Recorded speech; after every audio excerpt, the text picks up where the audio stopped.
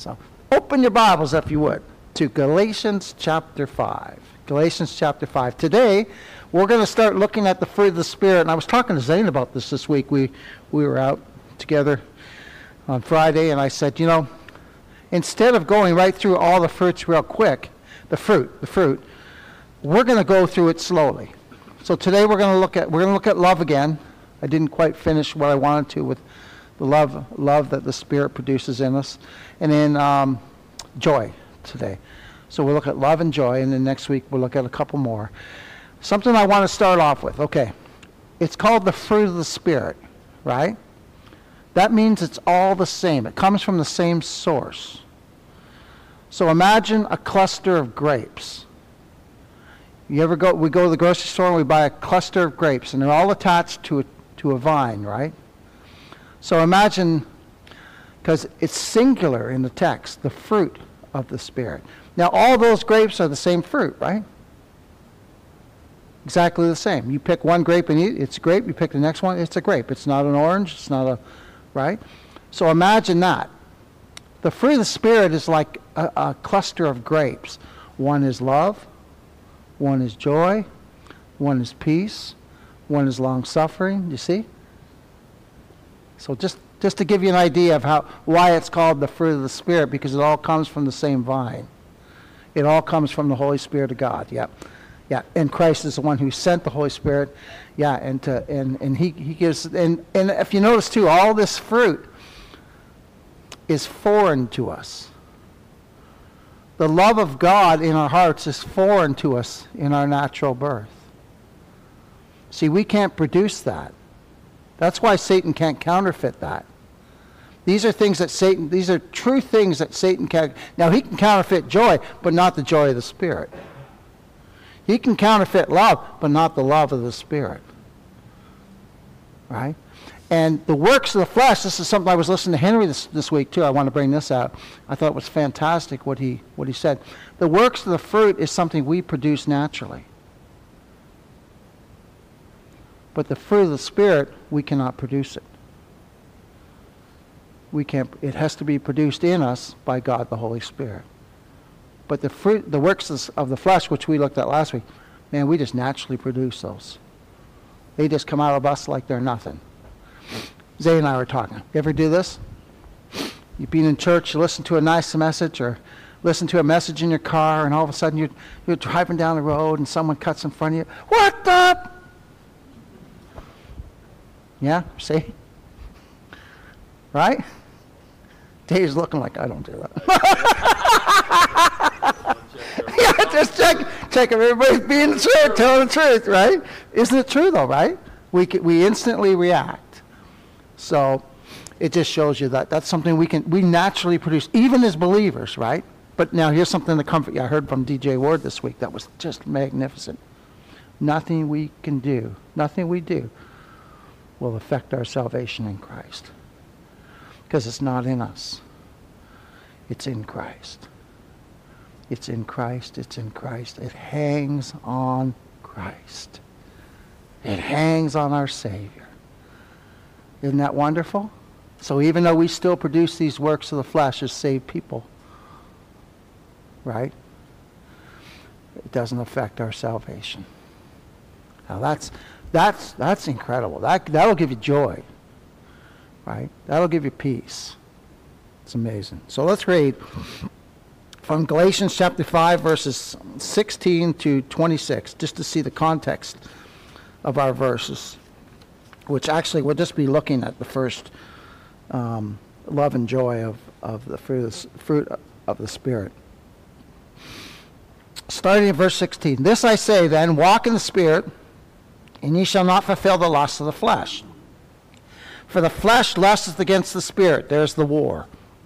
Civil war within the believer. And the Spirit against the flesh. And these things are contrary the one to another. So the works of the flesh are totally contrary to the fruit of the Spirit. Right? And that's the battle. That's the battle. The old flesh, the old man, and the new man. And they are contrary one to another, so that you cannot do the things that you would. We don't want to sin, do we? We don't want to. But this flesh, like Dottie Bell says, the flesh, the flesh, the flesh. One day we're going to shed it, beloved. Oh my. It says here, but if you be led of the Spirit, you're not under the law. Well, hallelujah. Now the works of the flesh are manifest, which are these: adultery, fornication, uncleanness, lasciviousness, idolatry, witchcraft, hatred, variance, emulations, wrath, strife, seditions, heresies, envyings, murders, drunkenness, revilings, and such of the which I tell you before, as I've told you in time past, that they which do such things shall not inherit the kingdom of God. So again, those are naturally produced in us. We produce them naturally. Now here we go. When we're born again, this is what the Holy Spirit produces in us. But the fruit of the Spirit, remember the cluster of grapes, right? One's joy, one's love. Here we go. Is love. That's God-given love. Joy. That's rejoicing amidst the times of just chaos. Right? Peace. That's a peace that passes all understanding. Long-suffering. Being long-suffering with our brethren and with other folks too. Even with unsaved folks. Gentleness. Gentleness. Remember the Lord said, I'll send you out amongst wolves. Well, we're just like sheep, aren't we? We go out, we're like sheep for the slaughter. Gentle. Now, that doesn't mean let someone walk all over you. That's not what that means. That's not what that means. But we're to be gentle with folks. Kind heart, tender-hearted. And it says gentleness, goodness, faith, meekness. That's quiet strength. Quiet strength. Underlying quiet strength. I believe that's the Lord giving us that strength. In our weakness, He is strong. He produces that in us. He brings us low, doesn't He? Brings us low. Temperance. That's just moderation. Against such there is no law. And they that are Christ have crucified the flesh. Remember, we've been crucified with Christ. Nevertheless we live. I live, Paul said. But not I live by the faith of the Son of God who loved me and gave Himself for me. Right? We've crucified the flesh with the affections and lusts. If we live in the Spirit, let us also walk in the Spirit. Let us not be desirous of vainglory, provoking one another, envying one another. I was talking to Zane. We had a really good talk on Friday, and one of the things we were chatting about was that when we're tempted, and we all get tempted. When we're tempted and tried, turn on a sermon. And I'll tell you what, it does not take long for that to go away. And pray that God will give you the strength to overcome that. And I'll tell you, one of the best ways to overcome is just to turn on a message. Sermon audio is at our fingertips now, right? We always have it. The message is there. So just find a preacher that you want to listen to and listen to them. And just listen to them preach about your Savior. And I'll tell you what, that temptation that's in your mind, because the battlefield's always right here, isn't it? It's always right here. That thing will just start disappearing as you start focusing upon Christ. And this is biblical, because Paul says, set your mind on things above in Colossians, right? Our affections on things above, which is Christ.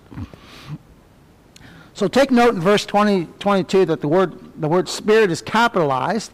This brings forth that this fruit is only by the working of God the Holy Spirit. We can't produce it. It comes about by the Spirit. It's the fruit of the Spirit. It's not the fruit of our works, right?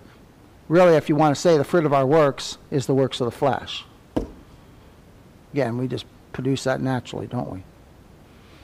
But look at this wonderful words brought forth here. But the fruit of the Spirit, singular, capitalized, in reference to God, the Holy Spirit, not the spirit of man, but the Spirit of God. And man in his natural state is dead spiritually. We can't produce this fruit of the Spirit, but we can naturally produce the works of the flesh, which we read in verses 19 to 21. And take note of the fact that it's called the fruit of the Spirit, not fruits. It's a complete package. And every believer has them. Every believer is given them in measure by the Holy Spirit of God, right? Some 100-fold, some 60, right? It's by the measure of the Spirit. By the measure of the Spirit. But every born-again, blood-washed saint has this. Because, number one, the love that's mentioned, that's the love of God shed abroad in our hearts. It's being placed there by God. It's not natural to us. Now, again, like I said, naturally, our natural love is very selfish. If we admit it, our natural love that we're born with is very selfish. Right? But this love is selfless. This love desires to serve Christ. This love desires to learn more about him. This love, Christ is our all in all. See, it's foreign to us. Because in our natural state, we don't have that love. All we want to do is please the flesh. Right? And we've all been there. I don't even have to tell you anything. We've all been there. It's our natural sinful state. Now let's consider the fruit of the Spirit. Read verse 22 and 23 again. But the fruit of the Spirit is love, joy, peace, long-suffering, gentleness, goodness, faith, meekness, temperance. Against such there is no law. So the first one we see mentioned is love. First one we see listed is love. You know why? Because everything else comes from that. From the love of God came our salvation. From the love of God came our election. From the love of God came our justification. From the love of God, Christ was sent into this world. So it centers with the love of God. It has to be primary, doesn't it? Remember what Paul wrote in, if you read 1 Corinthians 13? Charity there is love in the Greek. And he says, if you don't have love, everything's just like a sounding cymbal. That's all. Ting, with no... See, if we don't have this love, the profession is nothing. But this is worked in us by God the Holy Spirit. You see? Isn't it wonderful? And remember, the purpose of this epistle is to show the difference between law and grace, right? That's the whole purpose of this epistle.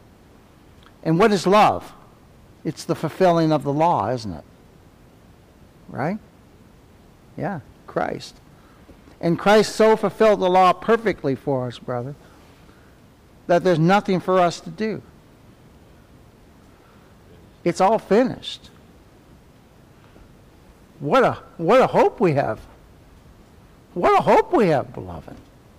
It's amazing. And this love, it comes from God. And we can testify of that, can't we? Brother Brian, did we have this love in our natural state? We didn't have it at all, did we? But now that we're born again, think of the love we have for each other. We love coming here, don't we? We love hearing the gospel. We didn't love that before the Lord saved us. No. Loved ourselves. And even we still have trouble, even after we're saved, with loving ourselves, don't we? Let's be honest. I remember hearing the grace preacher the first time, and he said, I'm just a dirty, rotten sinner. And I about fell over, because I'd never heard a preacher say that. But we all struggle, don't we? Every single one of them. I'm just a saved sinner preaching to other sinners who the Lord saved or who may be lost, right? This message is going to go out into the world. There are people there that do not know Christ. And our prayer is that the Lord would, by his providence, would have them listen to a message, and if it be his will, save them. Right? My, oh my. Or if they're a believer, build them up in Christ. Right? Oh my. And this love comes from God. It doesn't grow naturally in our heart, because our natural heart is a heart of stone. We need a new heart, don't we? Holy Spirit does heart surgery on us. Yeah, it's a transplant, all right, brother. It is. He gives us a heart transplant. Right, Brother Tom, you've had heart surgery. But God's given us a new heart, brother. He's given us a new heart that hungers and thirsts after righteousness. We didn't have that heart in our natural state. No, but now, oh my, this is wonderful. This is wonderful. And what does the Scripture tell us? Brother, it tells us that God loves us before we love Him. My. That's the greatest news I've ever heard. That God loves me so much that He sent Christ to die for my sins. And then you find out, well, I've loved you with an everlasting love. I've had my eye on you before you were even born, before you were even a twinkle in your dad's eyes. I've loved you from eternity in Christ. That's overwhelming, isn't it? But it's truth. It's truth. Oh my goodness. Herein is love. Not that we love God, right? But that He loved us, and what did He do? And sent His Son to be the propitiation for our sins. Beloved of God, if God so loved us, we ought also to love one another then, right? That's 1 John chapter 4, verses 10 to 11. God loves us so much that He sent His Son to be a propitiation for our sins. Remember, He surrendered His Son? We were looking at that in the Greek. He surrendered His Son. Surrendered Him for us. That word delivered by the determinate counsel and foreknowledge of God, He surrendered His Son. And Christ surrendered Himself too to the will of God, didn't He? To be the propitiation for our sins. Oh, and then the Holy Spirit teaches us these wonderful things, these wonderful truths. Christ died for me. My, and He does that heart operation in us, brother. We got a new ticker now. Right? Oh my. It's a heart that hungers and thirsts. I'm going to keep saying it. Hungers and thirsts after righteousness. And that righteousness is only Christ, isn't it? Right? My. And love is the fulfilling of the law. If I love you, I won't steal from you. I won't speak evil of you. I won't covet your home or your car. I won't do that if I love you. Right? Or I won't covet any of your possessions if I love you.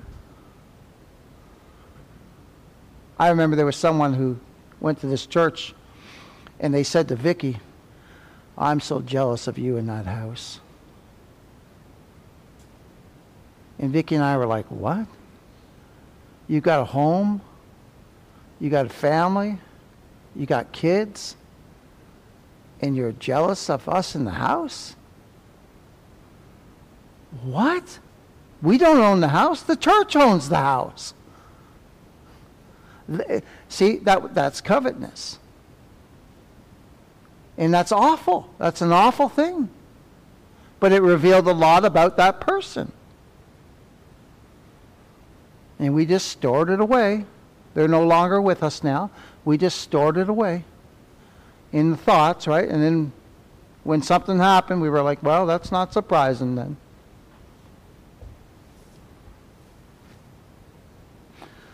See, I don't covet your things. I love you guys. I'm thankful that the Lord's given you everything He's given you. That's a great blessing, isn't it? It's all His anyways. Everything I own, all the stuff in the house that the church owns, is God's in it. He just gave it to me. And when I die, you know what's going to happen? It's going to go to someone else. It won't be mine anymore. I love Neil one time. He was telling me this story. I love this. He goes, Wayne, I was thinking of buying a new chainsaw. And I said, you ever thinking of buying a new chainsaw? He says, yeah, my old chainsaw is starting to get a little... But then I thought, why should I spend all that money getting me a new chainsaw and someone else is going to get it? So he stuck with his old chainsaw.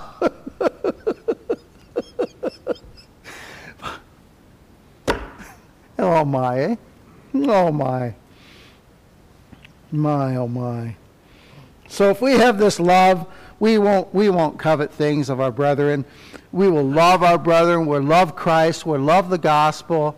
We'll love the Bible. We'll love these things, beloved. Oh, and you know why? Because we know that that God has forgiven us for Christ's sake, like it says in Ephesians. Right? I am so unworthy of anything I have. And yet he's given us grace, mercy. I'm talking spiritual things, right? The other stuff is just stuff it's temporary. It's just temporary, right? I work on a computer a lot. I do most of my work on the computer. But it's just a machine that's going to break down one day, and I'm going to have to get a new one, or if it's still there when the Lord takes me home, someone else is going to get it, right? It's just temporary. Everything we see is temporary. Everything. Even us. Even us. So this love of God in our hearts, we seek the good of others now. I rejoice when the Lord blesses you, not just with something materialistic, but spiritually more so than anything. I've seen so much growth in the body here, it's absolutely incredible. It's amazing. But I rejoice in that God is building you up in Christ. It's amazing. The unity, the love we have, it's incredible, beloved. Absolutely amazing. But that's all of God, right? That's that love that's now spread abroad in our hearts, right? Worked in us by the Holy Spirit of God.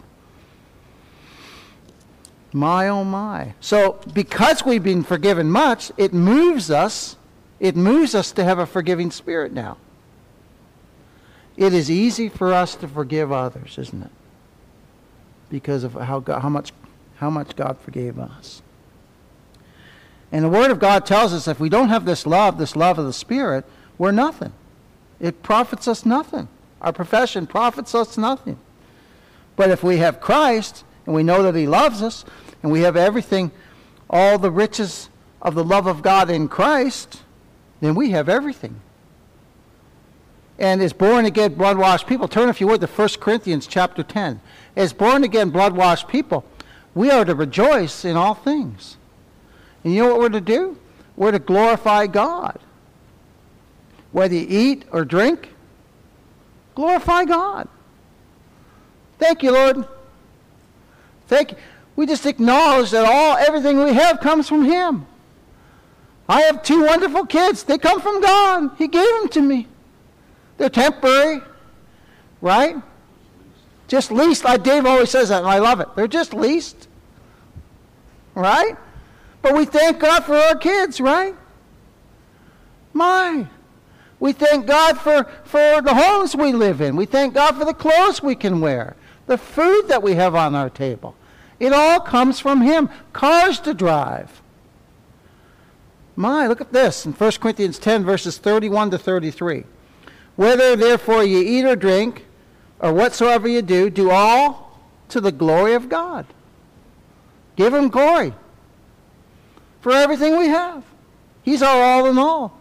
Give none offense, neither to the Jews nor to the Gentiles, so we don't go out and seek to offend people. Right? Nor to the church of God, nor to our brethren. Even as I please all men in all things, not seeking mine own profit. See, he doesn't seek a following. He doesn't seek a crowd. He doesn't seek riches. He's serving God. He's preaching the gospel. He says, but the profit of many that they may be saved. To a preacher, someone being saved is worth far more than anything in this world. And it's the Lord that does the saving, isn't it? You know, there's some preachers spend their whole ministry just watering. And somebody will listen to another message and boom, the Lord will save them. But it's God that gives the increase, isn't it? It's God that gives the increase. Every born-again, blood-washed child of God loves the Lord Jesus Christ because He redeemed us. He saved us. And we cry out, oh, for grace to love Him more, don't we? We say like Peter, help my unbelief, Lord, please. Please. And to those who have this this wonderful love shed abroad in our hearts, we don't desire to be under the law again, do we? I don't know. Don't even yoke me under the law. I don't even want to have anything to do with the law. Yeah, we're dead to the law, man. We're saved out from under the law. Yeah. That law has no claim on us because it extracted everything it demanded of us in Christ. You see how free we are? I was thinking something. I got a little puppy now, right? Okay, little puppy. We keep him on the leash, right? Because otherwise, you take him off that leash, and whoa, tornado happens. We call him Hurricane Ollie. All of a sudden, man, there's just stuff's flying, right? Okay. But I was thinking, the law is like that leash. And remember how Paul said not to use our liberty for lasciviousness? I thought, when I let that dog off that leash, he's using that liberty to do whatever he wants. That's not what we're supposed to do. Isn't that amazing? We're free. The leash is not on us anymore. And now we just quietly sit at the feet of Christ, don't we? We want to learn more about him. We're not tearing off like the dog does, right?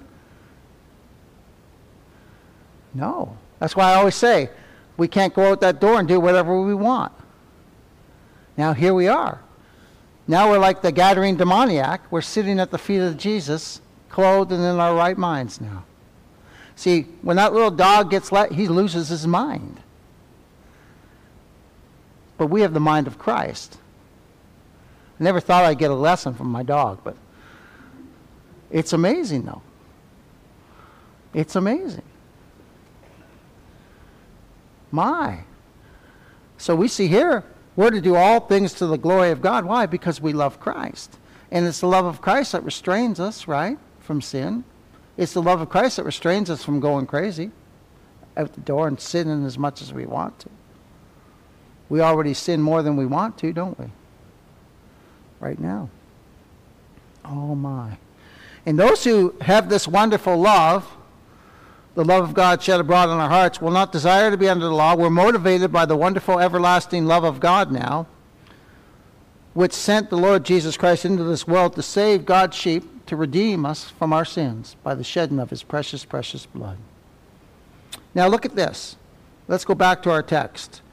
Galatians 5:22 and 23. But the fruit of the Spirit is love, joy, peace, long-suffering, gentleness, goodness, faith, meekness, temperance. Against such there is no law.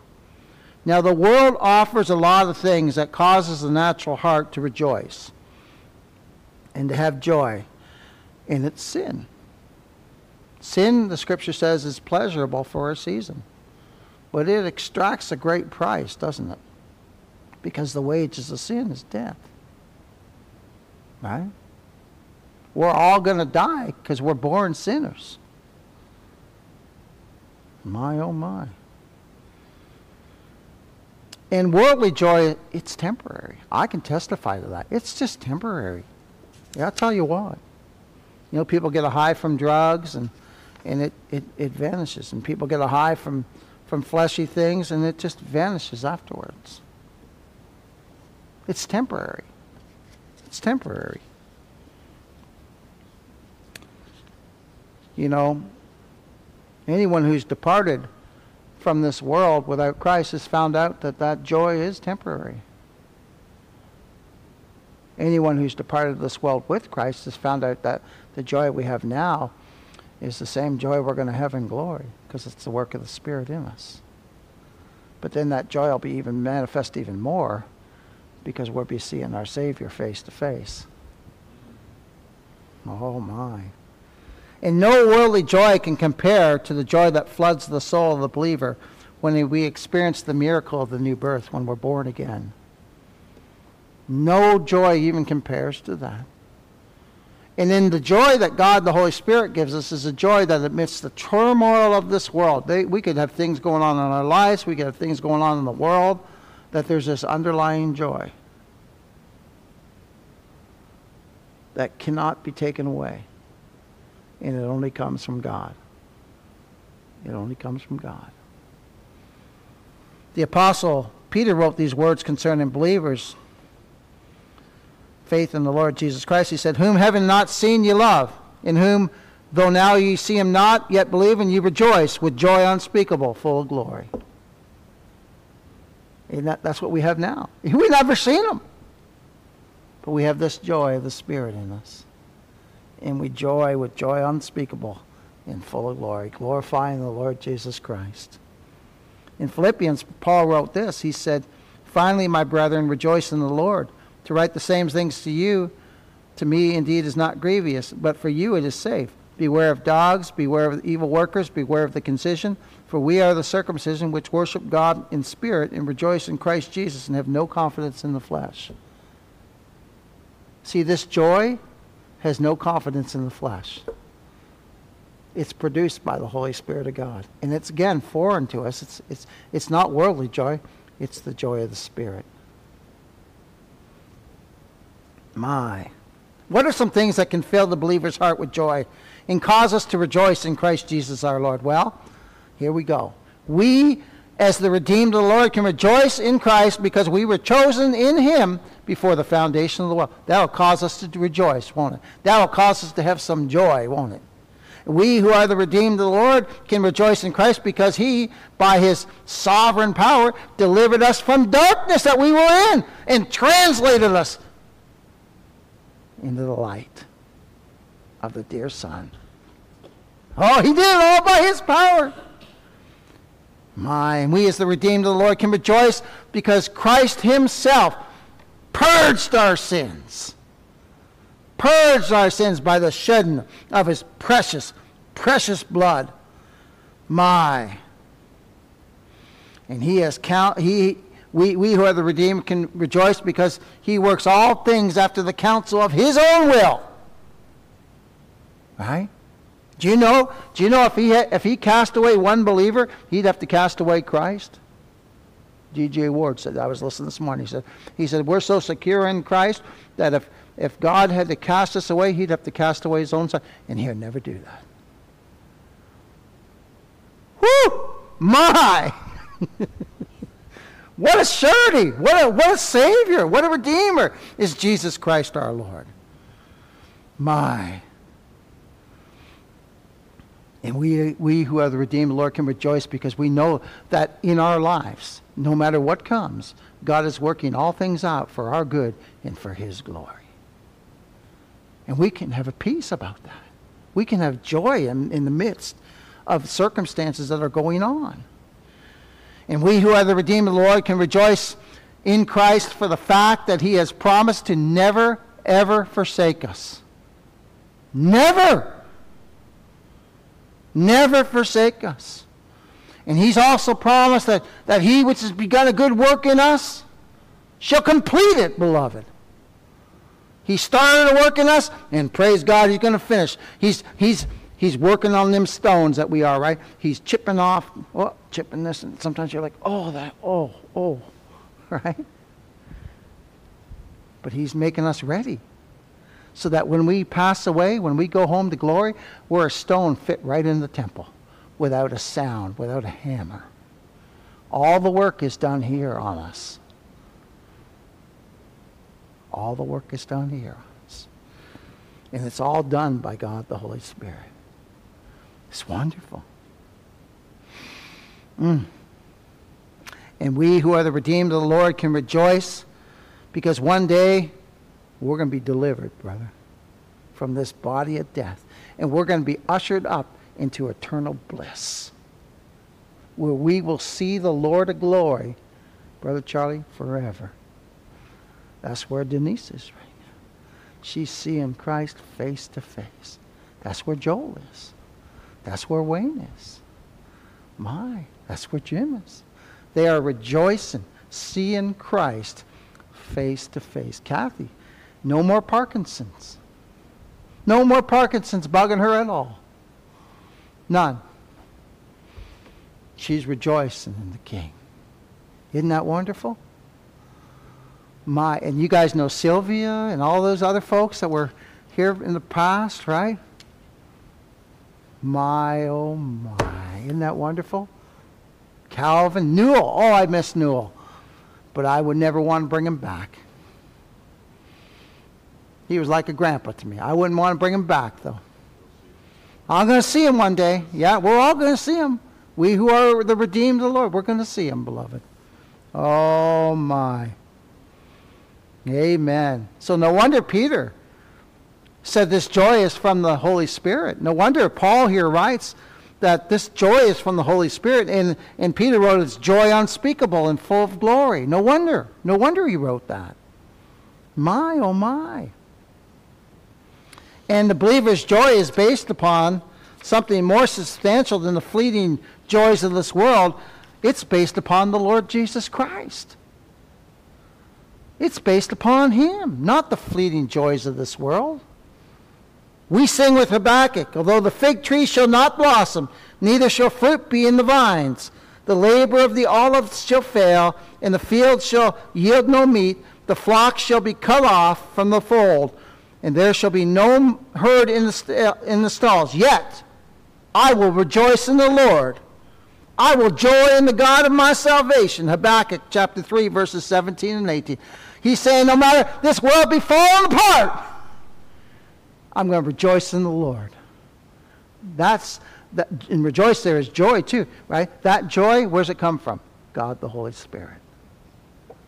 He can't. In our natural state, what happens when the world's falling apart around us? No, you see the world. I talk to folks, we talk to folks all the time, right? Oh, this is so horrible. Oh, what are we going to do?